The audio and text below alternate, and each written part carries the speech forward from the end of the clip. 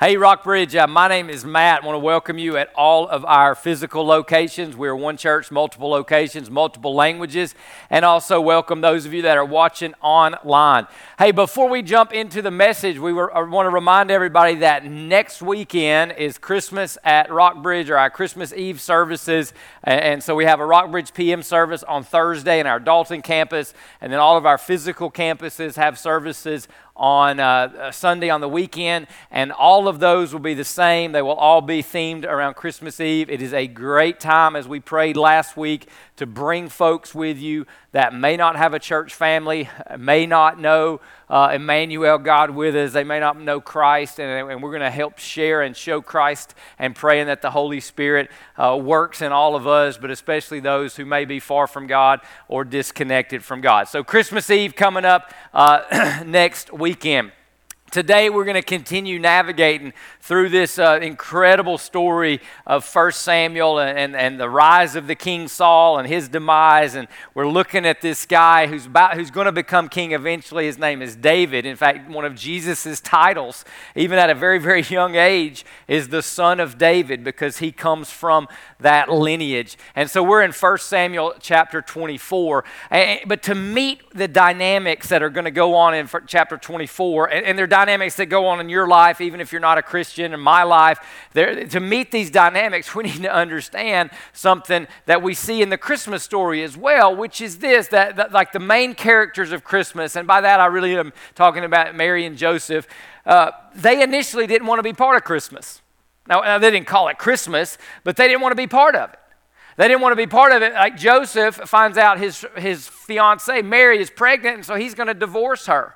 He doesn't know yet that she's pregnant because she's been selected by God to be the earthly mother, if you will, of God becoming man, God becoming Jesus. So he's going to divorce her. Mary, when the Holy Spirit, the angel, begins to talk to her about being the mother of Jesus, she's deeply troubled, and that means like she doesn't want any part of this.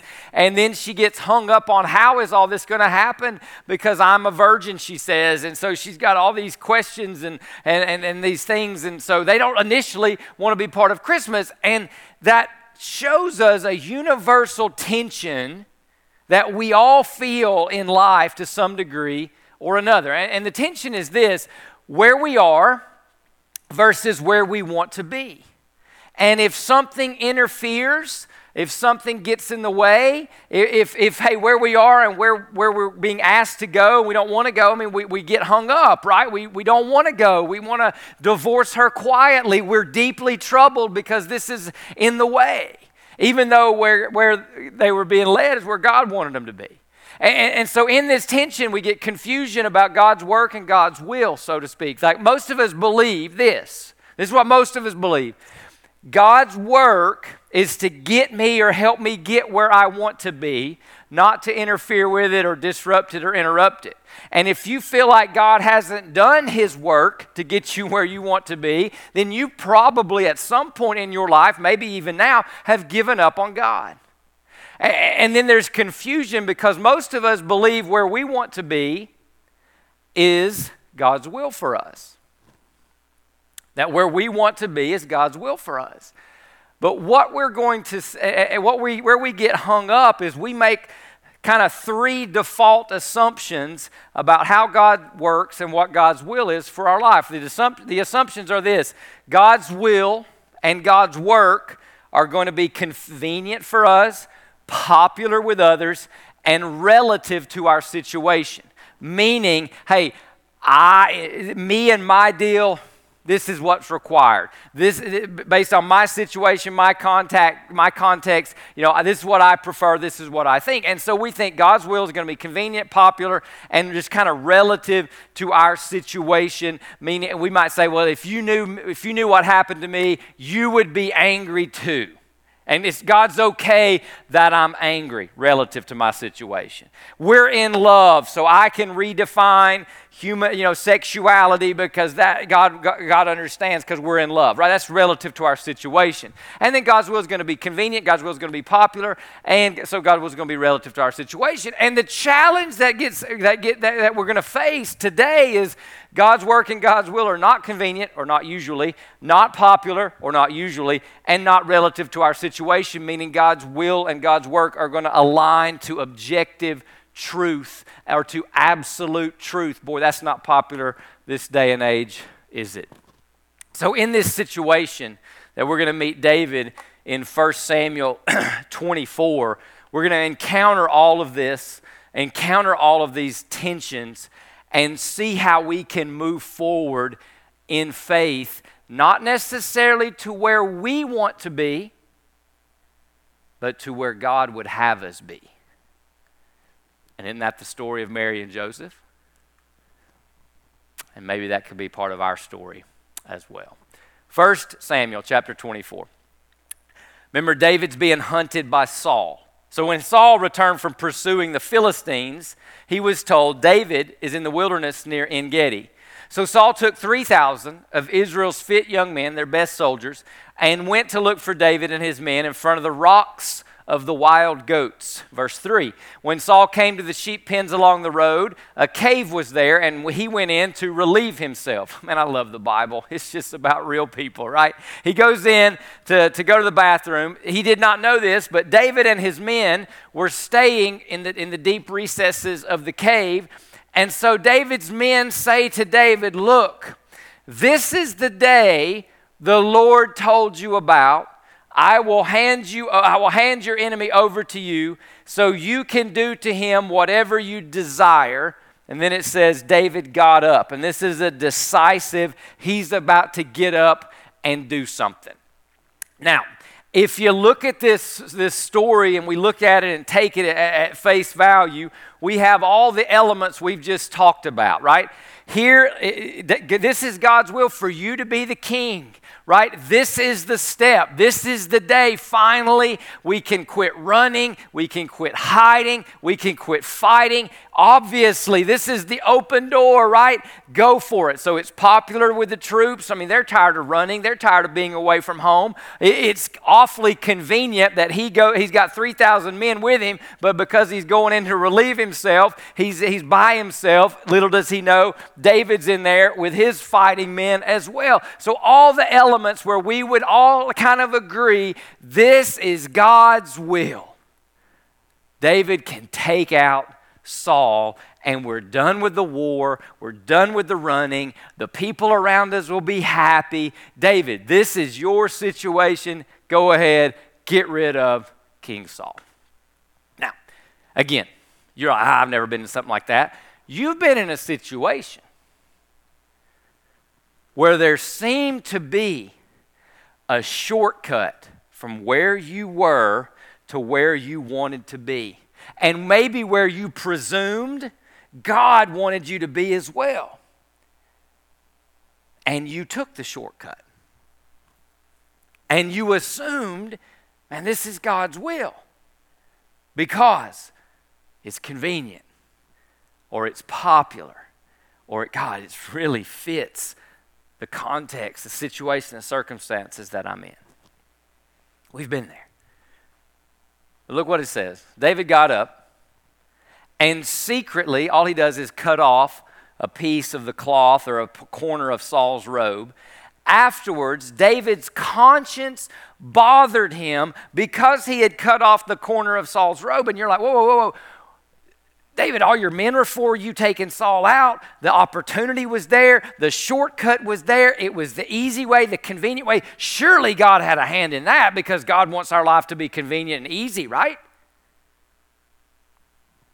But he's bothered because he had cut off the corner of the king's robe, and he said to his men, as the Lord is my witness, I would never do such a thing to my Lord, the Lord's anointed. So what he's saying is, hey, listen, God has anointed Saul as king on this day, and until God changes that, it is not my place to hurt, to harm King Saul. I have to respect the authority and the anointing that God has upon him. And he says, I will never lift my hand against him, since he is the Lord's anointed. And then with these words, David persuaded. And this is very, very strong verbal language. This is David had to raise his voice. David had to get animated. David had to be insistent. He persuaded, he ordered, he commanded his men, and he did not let them rise up against Saul. Then Saul left the cave and went on his way. Now, this is kind of unique in all of Scripture, this incredible story, because everybody in the story except for David, they see opportunity, but David sees temptation. David sees temptation.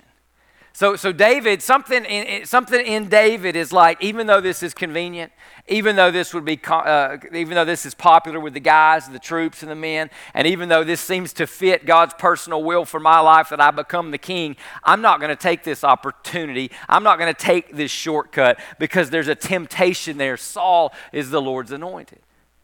And another thing that we see in this dynamic that sometimes gets the best of us is our emotions, right? The emotions of the moment, right? Emotions are gauges, they're not guides. But in the emotions of the moment, we can see that when emotions are high, it is easy to self-deceive. Self-deception becomes easy because I had a right to feel the way I did. I had a right to be angry. I had a peace about it because the door was obviously open and from God. And so our emotions are self-deceptive, right? But self-deception, what it looks like is self-justification. We start justifying our actions. We start justifying our decisions. Like, it felt good to me. It seemed good to me. Look what Saul had all the trouble he had caused me. Surely God wanted to save me from more trouble. I mean, it was convenient. It was popular. And so we all have this way to become our own defense attorney. And if you knew what I'd been through, if you'd have been there, you'd have done the same thing, and all of that. Those emotions are operating in David's men. But David's conscience is affected not by in-the-moment opportunity and not by in-the-moment emotions. See, David knows something. He'll forget it later on. He forgot it last week if you were here last week. But he knows something is true, that we cannot achieve God's purposes by violating God's principles. Say that again. We cannot achieve God's plans, God's will, God's purposes by violating His commands, His principles, if you will, His law. So let me say this. God is interested, yes, in where we are going, but He's also interested in how we get there. So, yes, God wants David to become the king. That's a promise. But how David becomes the king cannot violate God's principles. And it's the same for all of us. Now, this means you and God, me and God, we're not always going to be on the same timetable. Especially now, right? Because for us, it's fast food, it's microwaves, and it is, faster internet. It is faster we're going to 5G and on, right? Everything's going to be faster. But God is still God. So we're like, hey, God, when? God, why? God, what? God, when? God, why haven't you? How we get there matters deeply to God.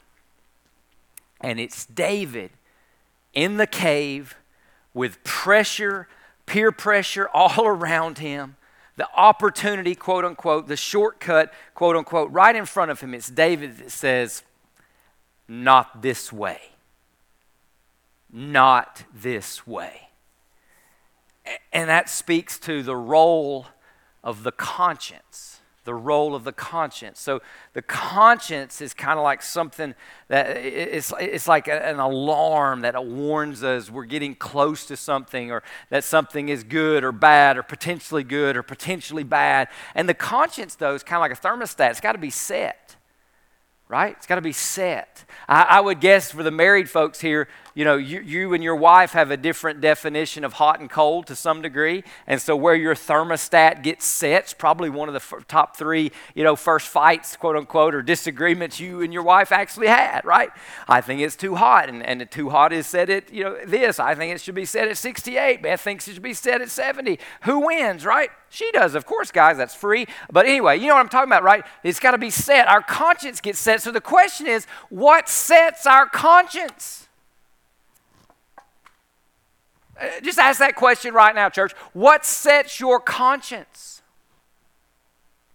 Now, with no help at all, do you know what what will set our conscience if we're not careful? What's convenient? What's popular, and what's relative makes sense to me, myself, and I. And then we'll cloud all that or camouflage all that in spiritual language. God opened the door. Everybody else was in favor of it too. It fit where I wanted to be in my life. But in David, and I would suggest in Joseph, who's called one of the sons of David because he's connected to David's bloodline, and in Mary, something else was setting their conscience. In fact, let's fast forward from this story. Let's go to the story of Christmas, Jesus' birth, and let's look at Mary. Remember, Mary initially didn't want to go where God was taking her. The tension, right? God, how do you work? God, what are you doing? Listen to what happens. The angel says to her, he says, hey, the Holy Spirit will come upon you, Mary, and the power of the Most High will overshadow you. This is the answer to her how question. How can this be? Therefore, the Holy One to be born will be called the Son of God, for nothing will be impossible with God. And then Mary gives her response, and she shows, now she knows the road she is being asked to go down is not popular. Because everybody except her and Joseph, and then her family, Elizabeth, John the Baptist, his mother, everybody is going to see that she's pregnant and she's not yet married. So she's going to be the talk of the town. It's not going to be convenient because her plan was to get married. God's plan, carry Jesus in your body and get married. And so it doesn't kind of make sense. But what does Mary say? See, I am the Lord's servant. May it happen to me as you have said. Then the angel left her. Something else besides popular, convenient, relative to me, what's best for me. Maybe not best for you, but it's best for me. Something else is governing her conscience. Let's look at Joseph. Because remember, Joseph was going to divorce Mary, even though they were betrothed or engaged, right? But he found out she was pregnant. He's like, oh, it's not mine. I'm going to divorce her. What changed Joseph?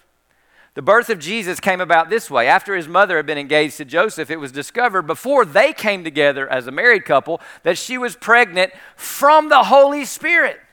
So her husband Joseph, being a righteous man, not wanting to disgrace her publicly, decided to end the engagement, which back then would have been something very similar to a legal proceeding called divorce, decided to divorce her secretly.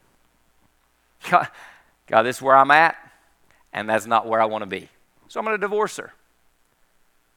But after he had considered these things, an angel of the Lord appeared to him in a dream, saying, Joseph, son of David.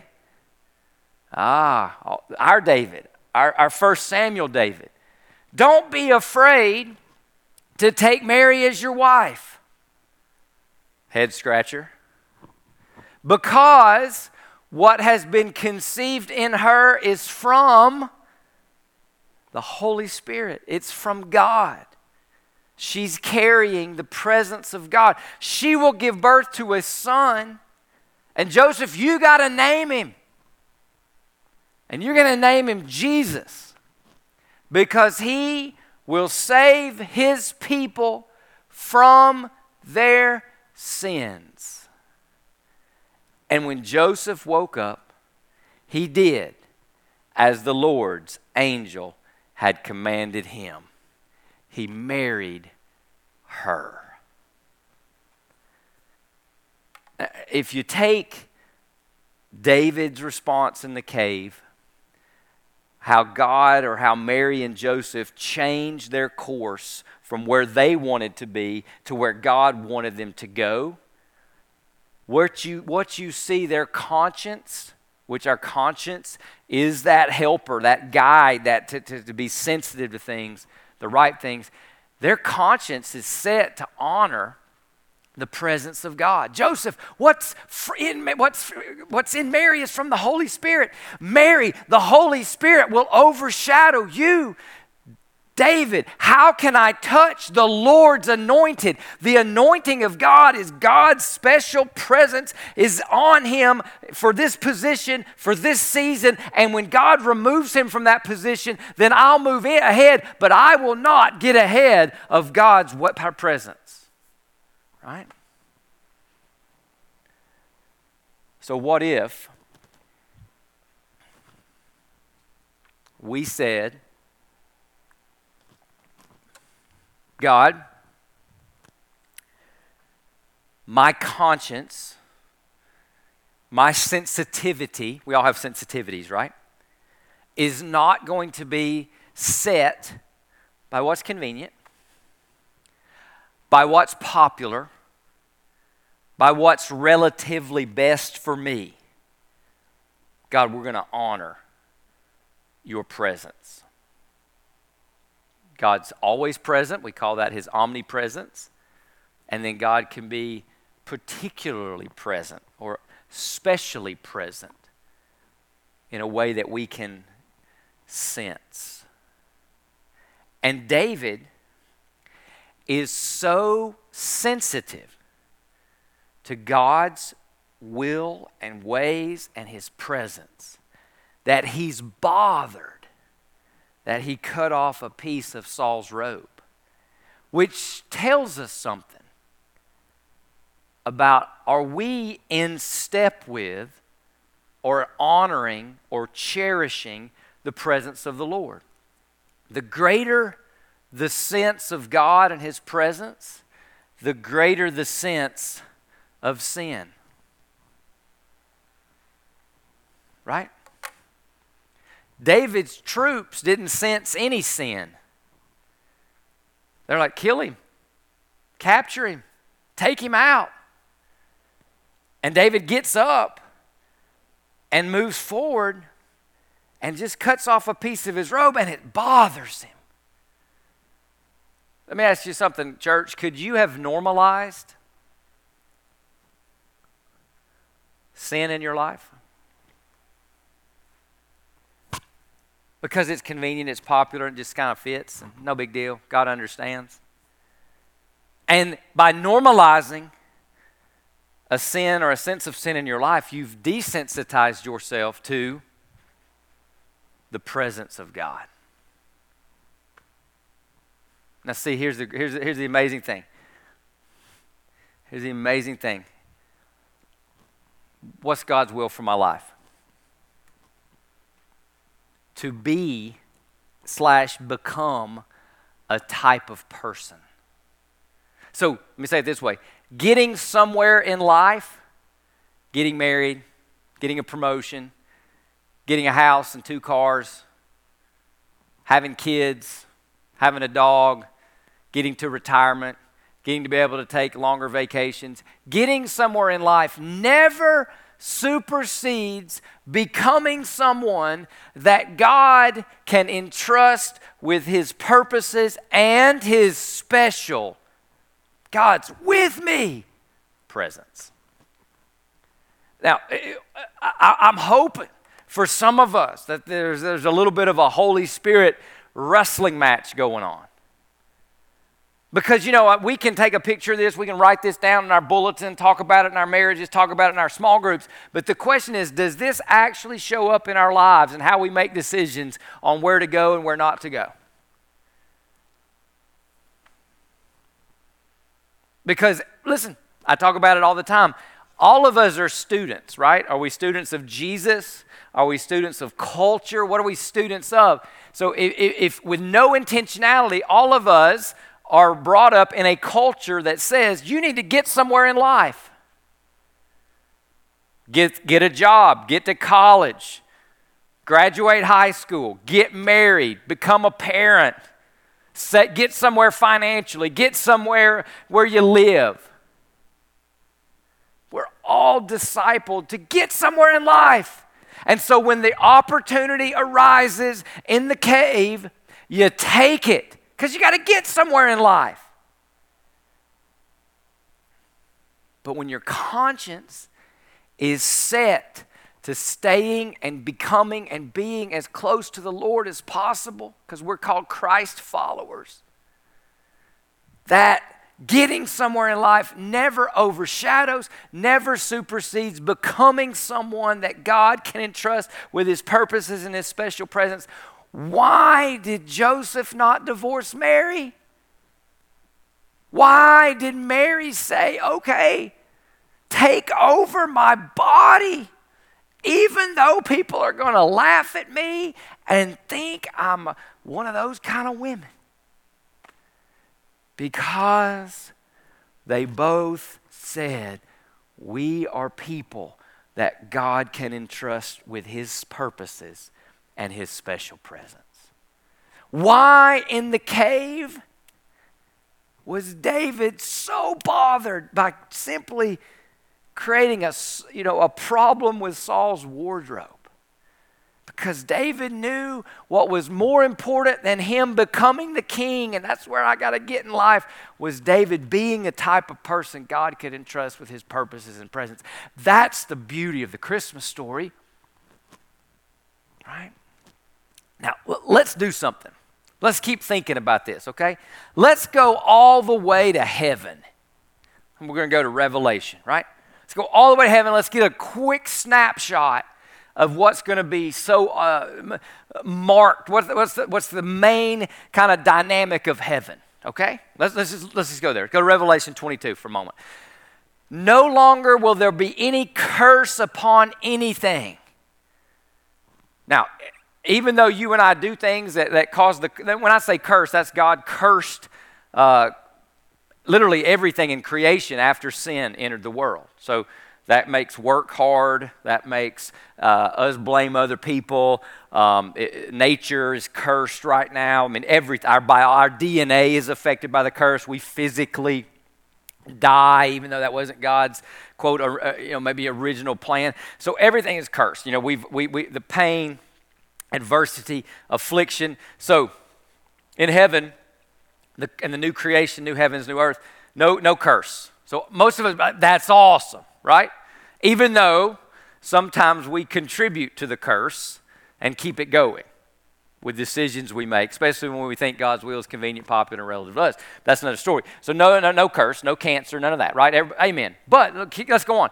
For the throne of God and the Lamb, that's Jesus, will be there, and His servants will worship Him, and they will see His face, and His name will be written on their foreheads. That's the identity. We're His. And there will be no night there, no need for lamps or sun, for the Lord God will shine upon them, and they will reign forever and ever. Such will be the powerful presence of God. No curse, and His presence unadulterated, in high def, 100%, never tired, never bored, all of God all the time. And so here's the question. As we see David is he becoming the kind of person who can become the king of Israel? Here's the question. Am I becoming a person who can actually enjoy heaven?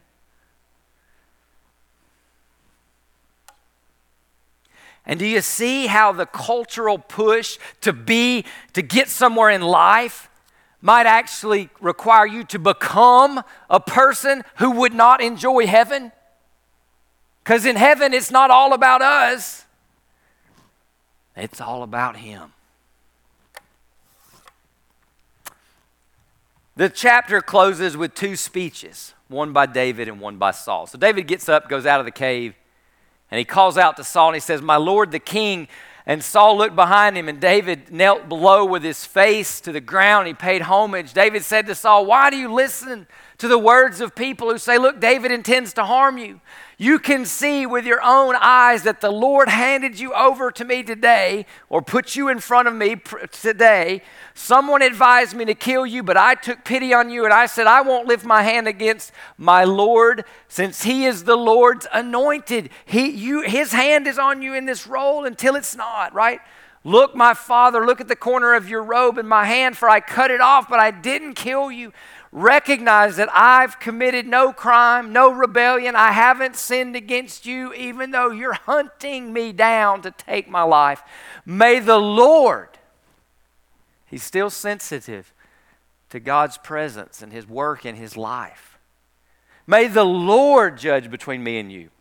May the Lord take vengeance on you for me. Vengeance is the Lord's, not mine. But my hand will never be against you." And as the old proverb says, he quotes something, "Wickedness comes from wicked people. My hand will never be against you. Who has the king of Israel come after? What are you chasing after? A dead dog, a single flea? May the Lord," sensitive to the Lord's presence, "be judge and decide between you and me. May he take notice and plead my case and deliver me from you. My positioning in life is God's responsibility." So I was reading this, I was like, how can David be so humble? He's in the right, Saul's in the wrong. Being right makes you prideful, doesn't it? How can David not be angry and bitter? We would say, "Oh, David, you should be so mad. David, you should be bitter and frustrated and angry because, gosh, he's out to get you." How can he display kindness to his enemy? He sort of looks Jesus-like, doesn't he? Jesus is a friend of sinners.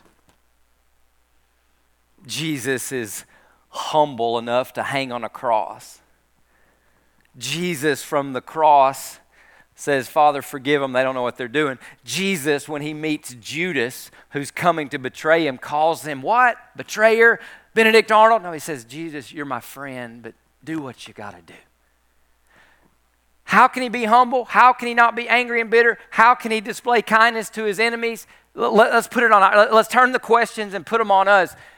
How would we act if we really believed that God was always with us and God was always for us, even though we didn't deserve it? David knew where he came from. He came from being a shepherd boy. He knew what God's grace on his life meant. How would we act if we really believed God was with us and God was for us? Would we not be humble? Why would we be angry and bitter when God is our reward and God has our future? And why could we not display kindness to our enemy? Because we have something our enemy can't take away. God's with us and God's for us. Our enemy can't take that away. But David's kindness in this speech and not killing Saul and talking to Saul is intended to do something in Saul. It's very Christ-like. Let me read Romans 2:4 and then show you Saul's speech. "Do you despise the riches of his kindness, restraint, and patience?" This is God's kindness, restraint, and patience. David's reflecting the patience, the restraint, and the kindness of God to Saul. Not recognizing that God's kindness has a purpose. It's intended to lead you to repentance. I firmly believe the end of 1 Samuel 24 is an invitation to Saul to repent.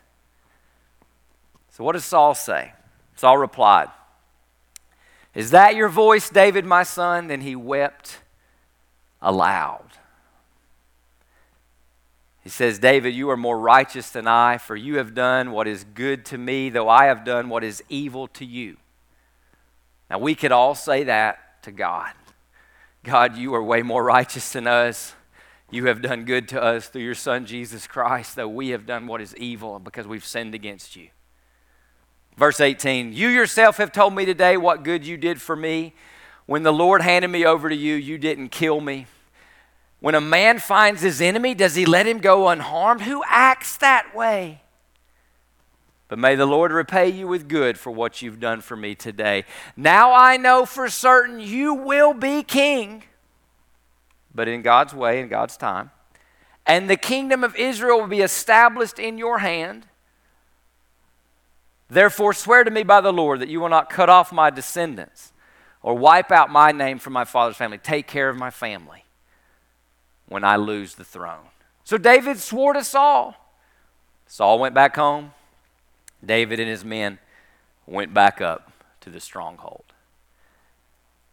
This kindness was intended to give Saul that chance to repent. Now, when we get back into this story of the Crown series after the new year, we'll see something. Saul doesn't really repent. So it teaches us something, okay? That repentance is not just emotion in the moment. Oh, I'm so sorry. Just because someone's crying in church doesn't mean they're repenting. Repentance is more than agreement. I know I've done wrong.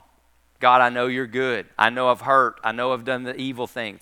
It's more than agreement. Repentance is a real change in direction. So unfortunately, Saul is not repentant. But what we see in this story, both in where does repentance really come from and where does obedience, Mary, Joseph, David's obedience come from, obedience when it's not popular, not convenient, and not, it doesn't personally fit us, right? It's going to be more difficult for us, right? Where does repentance come from? Where does obedience come from? It comes from the same place. It comes from knowing all that God has done and will do for his people. That's where it comes from. So if we're sitting here like, gosh, how can I exhibit the restraint of David, the patience of David, the self-control of David? How could I not take the shortcut that short-circuits me outside of God's will? How can I get to a place where I'm sorry for my sins? How can I get to a place of being right with God? It's knowing all that God has done and will do for his people. David leaves this story and all he gets is a word of assurance. Hey, eventually you're going to be the king. But his circumstances don't change. So this Christmas season, may we all pause right now and reflect on what God has done and will do. And as we see and understand and celebrate and rejoice that God with us, Emmanuel, joy to the world, right? Jesus, who went from the manger to Calvary and died on the cross, may we behold, may we see what he's done. And may that seeing spur us to places of repentance and to greater obedience to our Lord and Savior and King, Jesus Christ. And she will have a son, and you are to name him Jesus, for he will save his people from their sins. And all of this occurred to fulfill the Lord's message through his prophet. Look, the virgin will conceive a child. She will give birth to a son, and they will call him Emmanuel, which means God is with us. Would you bow your heads, close your eyes, and let's pray. Just wherever you are, you're at home watching on your computer, listening in your car, you're in a Rockbridge worship venue. Would you just sit for a moment and as best you can, just fix your eyes on what God has done through Jesus Christ. Christmas to the cross.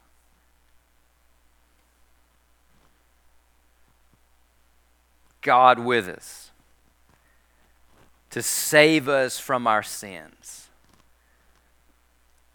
to save and love and give undeserving people an inheritance, a future where the curse is no more, where the glory of God is the light of mankind, where we will worship and enjoy God without end, and it'll never, ever, ever, ever be boring, and every day will be better than the day before it.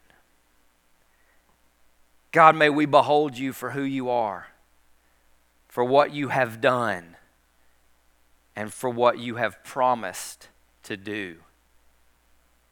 And I pray, God, as we see that and appreciate that, for some of us, God, it would lead us to say, you know what, God? There's a specific sin I've got to stop. And thank you for your patience and your restraint and your kindness. And tell you, God, I'm turning back to you. God, may we see and behold what you've done, and may we realize we are called to be radically obedient.